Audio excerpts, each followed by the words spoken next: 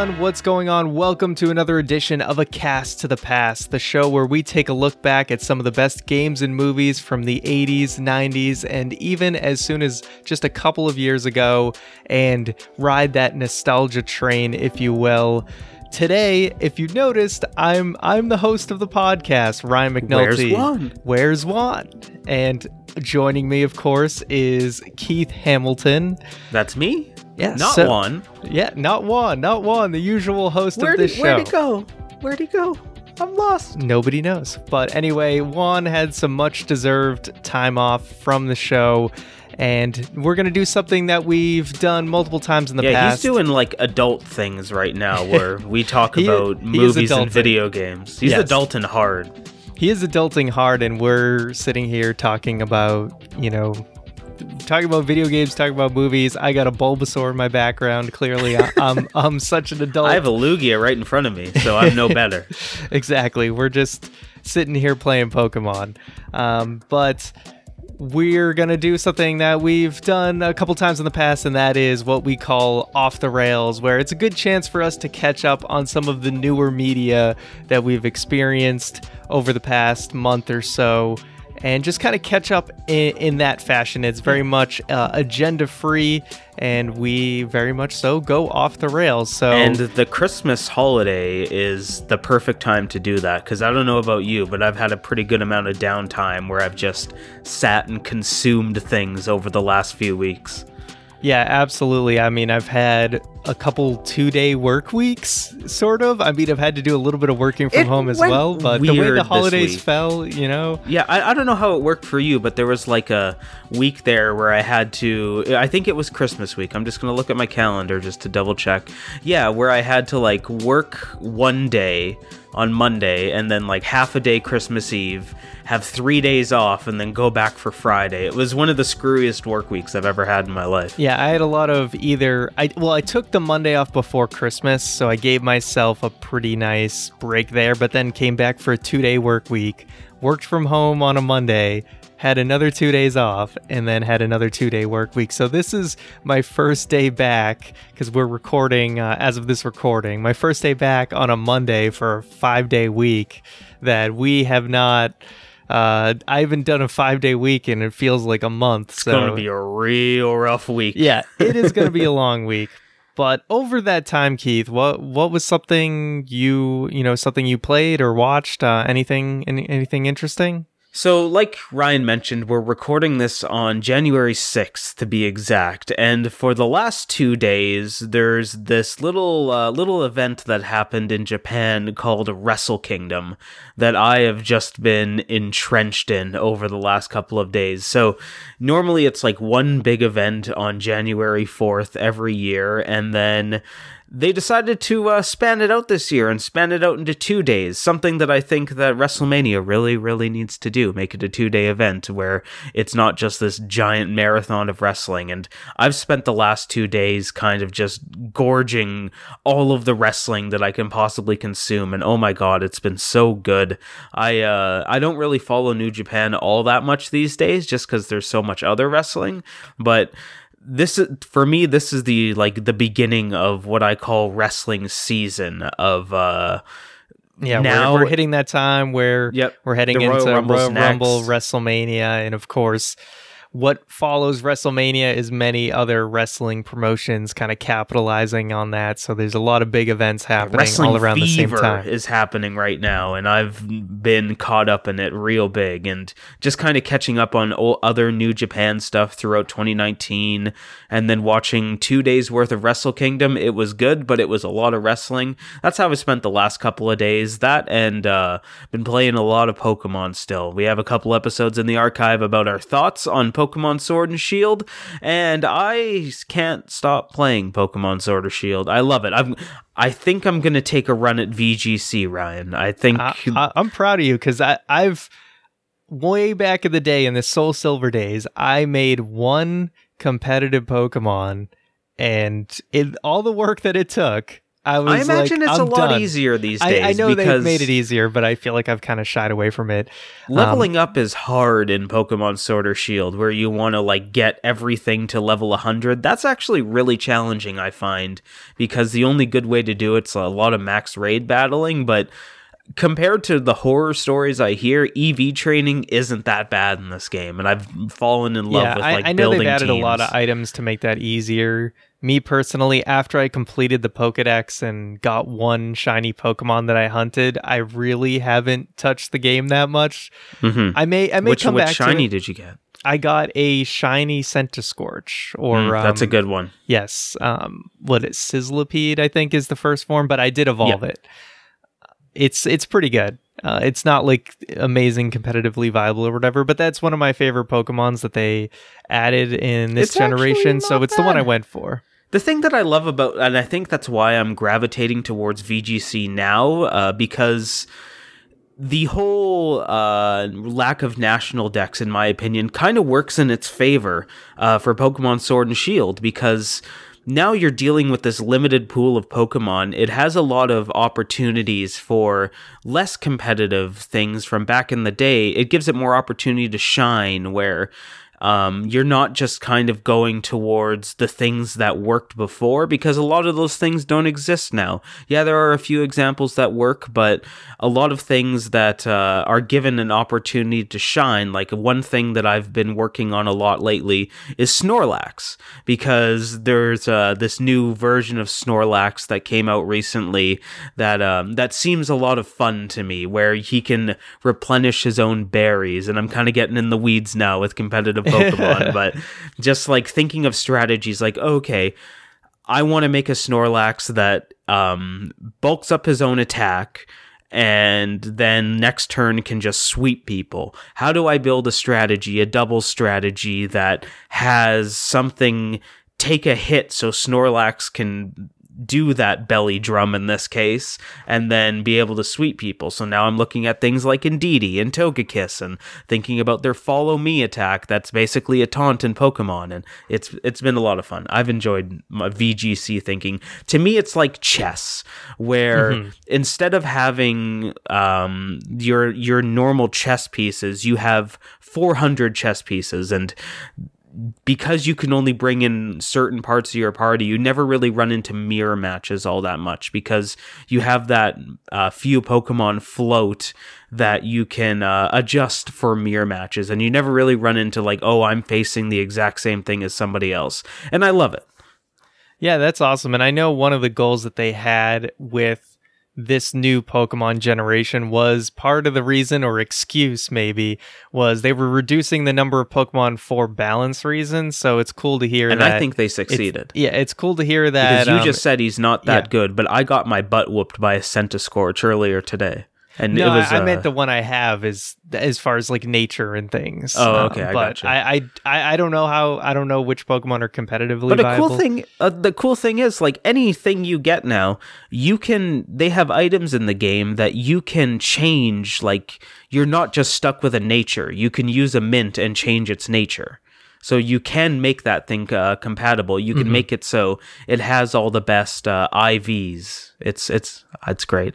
I need to stop talking about Pokemon this deep. Yeah. All right, moving on. You could really get into the weeds with it. One of the things that to kind of switch gears to TV, and this is a show I just finished. It finished up a couple weeks ago.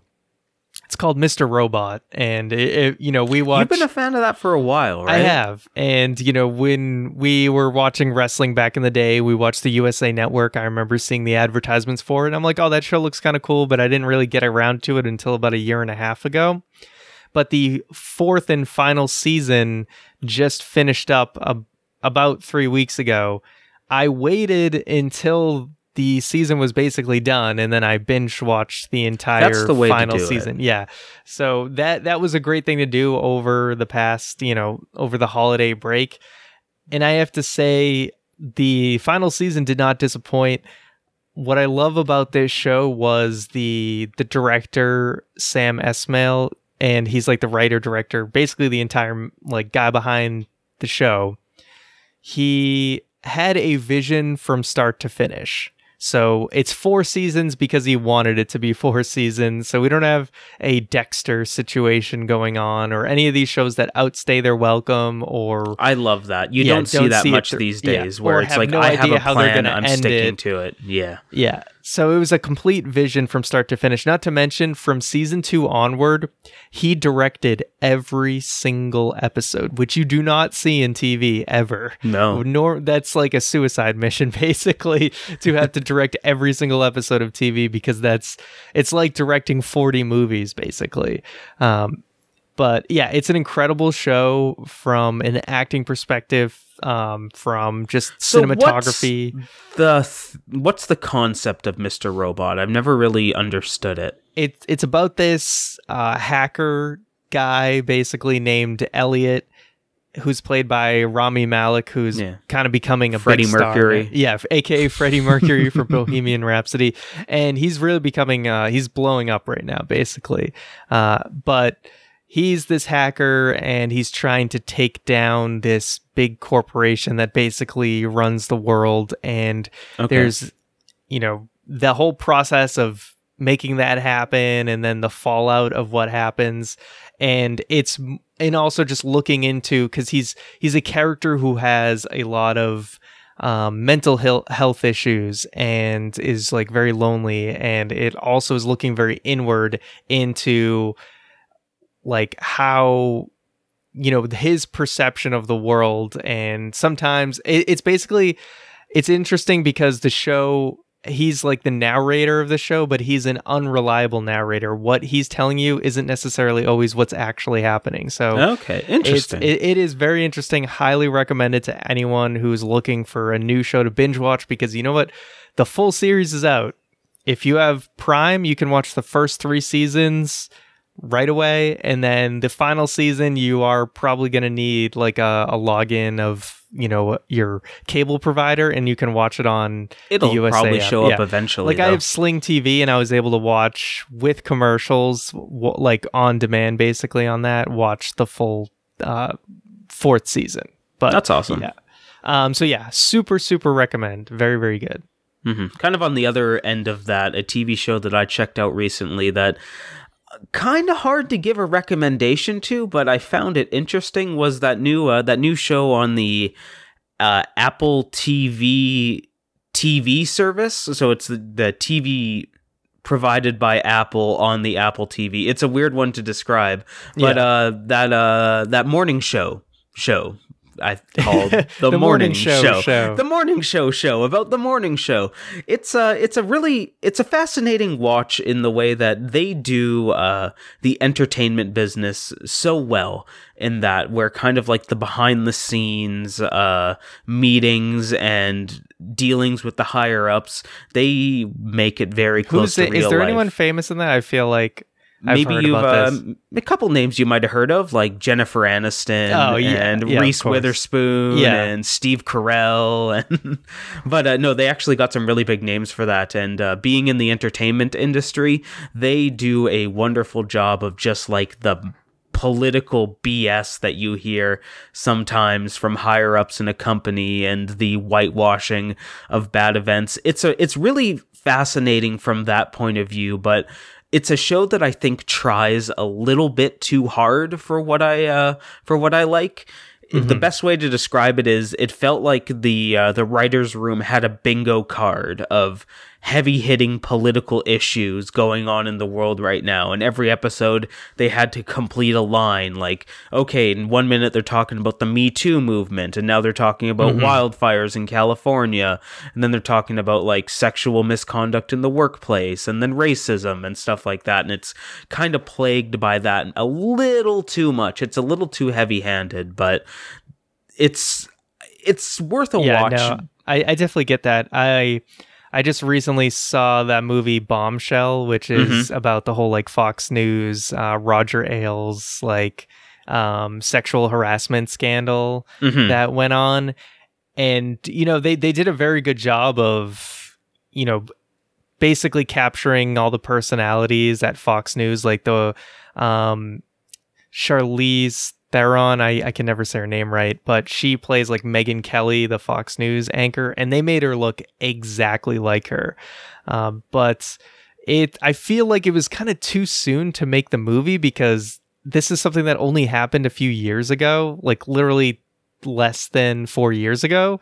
So it just seems like too soon. So a lot, like you said, a lot of the things they touch on, it just doesn't seem like it's had enough time to settle. But and just kind of the way that they're trying to make some of these personalities heroes, even though they're not necessarily heroes. But of course, the underlying message of just, having women stand up when things like this are going on is obviously a very valid one.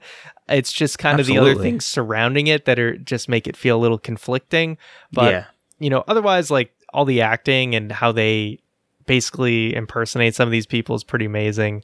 So it's just a very strange movie. One thing I do want to give the morning show credit for is, well, like they make a really, really, really good villain in this, almost uncomfortably, where they take the role that Steve Carell normally plays and kind of flip it on its head in an uncomfortable way, because Steve Carell is the villain in this show. He's the one that's like all the sexual allegations are against. And oh wow. When I say a Steve Carell movie, you know exactly what I'm talking about. You know exactly what role he plays. Michael Scott, 40-year-old virgin. You're waiting for that the entire time. Like, he goes on this tirade about being like, I'm not a sexual predator. It was consensual. So and you're waiting for this joke, but it just never, it so it's never like comes. Michael Scott, but there's no punchline. Kind of, yeah. Because Michael Scott has definitely done some very like sexual harassment level stuff, but there's no joke around it. Yeah, it's the super joke serious. happens, but in this there's no joke. Yeah, I could see, just because like all the stuff that we've seen from Steve Carell, our perception, we're just waiting for it, but it's not going to happen. That's pretty interesting. It's fun from that way. Yeah. Now, so what else? What else? I was going to say, there's a little series that's been blowing up that I haven't finished yet, but I'm just restarting. It's The Witcher, of course. Everyone's talking about The Witcher. I don't know. Have you watched it yet? I haven't seen the show yet, but all of the hype around this Netflix series has made me want to go play The Witcher 3. So I've reinstalled that. I'll probably end up doing that before I watch the show. I want to go and play The Witcher 3 now as well. Have you ever played it before? No, I've never played a single Witcher game. It is wonderful. You're not missing much by only playing 3, but oh my god, it is so good. I'm going to send you a few mods I recommend, because just like quality of life stuff. I'll be honest, I'm probably not going to be able to run it on my computer, but I may be getting an Xbox One soon, so we'll have to connect. Real talk. Yes. Let's have a sit down here. Yeah. Don't buy an Xbox One. I'll just say a deal has come my way that I can't pass up, so I'll probably be picking one up. But the new one's coming out in like 11 months. Trust me, I might be getting it for like $100. So okay. Yeah. Okay. Exactly. Okay. Plus, you guys always rave about Xbox Arcade or Game Pass, whatever Game it Pass. is. Oh, so yes. I could jump on that. So but anyway, with the Witcher show, basically what happened, I was watching it with my roommates, but I was playing video games, so it kind of was on in the background and I wasn't fully paying attention. We got through like 5 episodes and I realized this is a show you really need to pay attention because, and this is not a spoiler, they kind of jump around timelines. So if you're not paying attention, it's a little easy to get lost. But now I've gone back, I've rewatched the first episode, so I'm all in and I'm going to continue watching it. But what I really like, even though the critics have really panned it because maybe they just don't get it, it has a super high audience score. Everyone's talking about it. A lot of people are enjoying it. The writing's not amazing, but special effects and everything look great. Costumes look great. That's a bit of a bummer because the writing in the games is like bar none. Yeah, it's fantastic. Definitely a little cliche in spots, but it's still a very entertaining show. It's not enough to completely ruin it. I've heard it's very gory. Like my neighbor told me, actually. Based on the first couple episodes, it is. Mm-hmm. That it's like, it makes Game of Thrones look like a walk in the park with how gory it gets and violent it gets. Yeah, I'll have to see it through more. Definitely the first episode, there's a scene where it is very gory, but Game of Thrones had quite a bit of gore. Mm-hmm. And obviously, when you look at like kind of the budget level and stuff, it's not going to be on the same level. But I think the show looks very good. And what's his name? You could also argue that as the budget went up in price, the Game of Thrones got a little worse. So maybe that's not a bad thing. What's Superman's name? It's like Cavill. Is it Henry Cavill? Is that his name? Oh, the actor, I never remember his name. I think that's his name. If I got it wrong, forgive me. But his portrayal of Geralt is like spot on. He has that sandpaper gritty voice and does a very good job of just looking the part. Like he looks like a video game character. So wonderful. They really nailed it there. And sort of the thing that I'm more excited about than this actual show is this seems to be a success. And obviously we're going to get more seasons, hopefully, because it seems like it's a big hit in the eyes of the audience of Netflix, and that's what matters. This could open the door for a successful way to portray video games.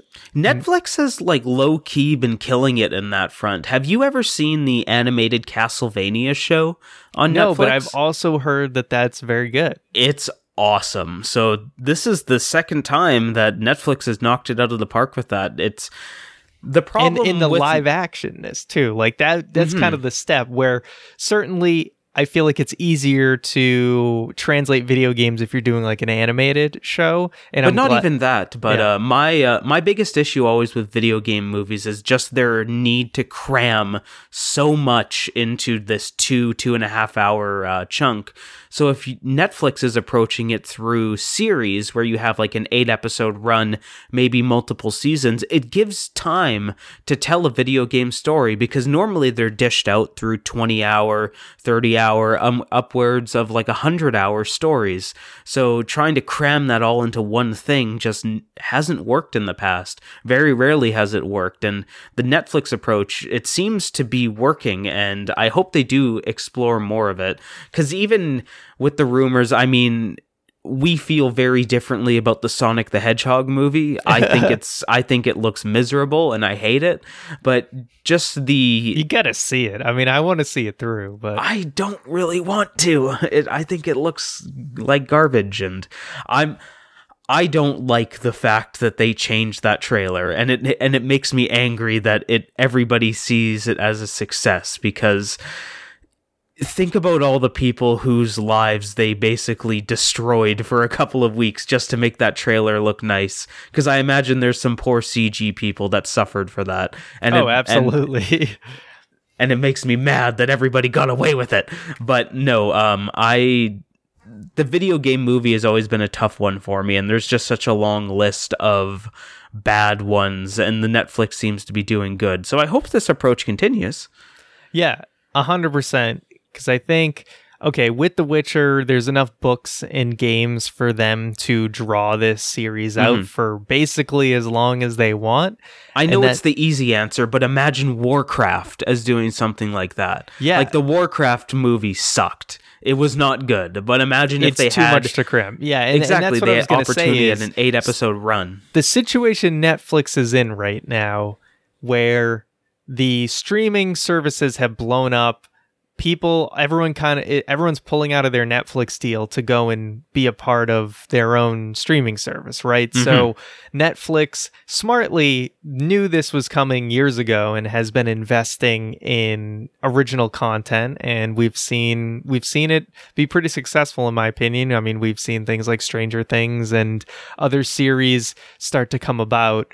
And in that like Paul Rudd series was pretty good too. I don't know if you've seen that one, but I haven't. The one where he has like a clone of himself.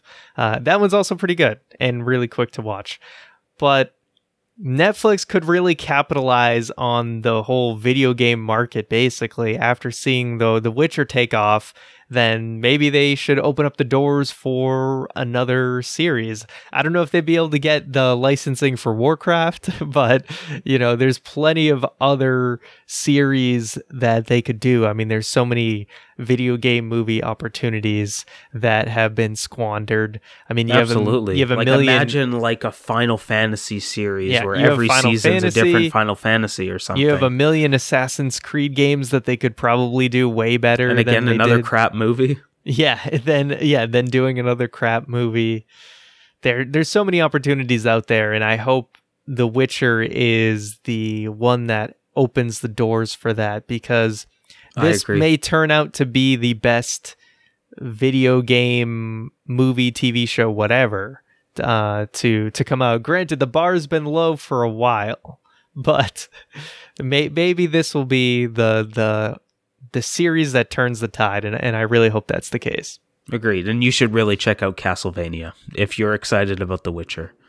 I will. I have to. I don't know a ton about Castlevania lore or the story or anything. So hey, guess what? Dracula wants to kill people. He has a castle. That's about it. You need everything you need to know about Castlevania. Awesome. Is there anything else going on, Keith? Any other big thing you wanted to talk about?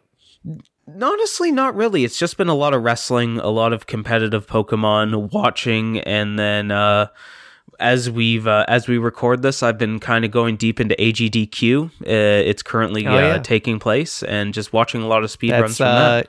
All games done quick, right? Awesome games done quick. Awesome games done quick. It's a big speedrunning event that usually lasts a week, nonstop.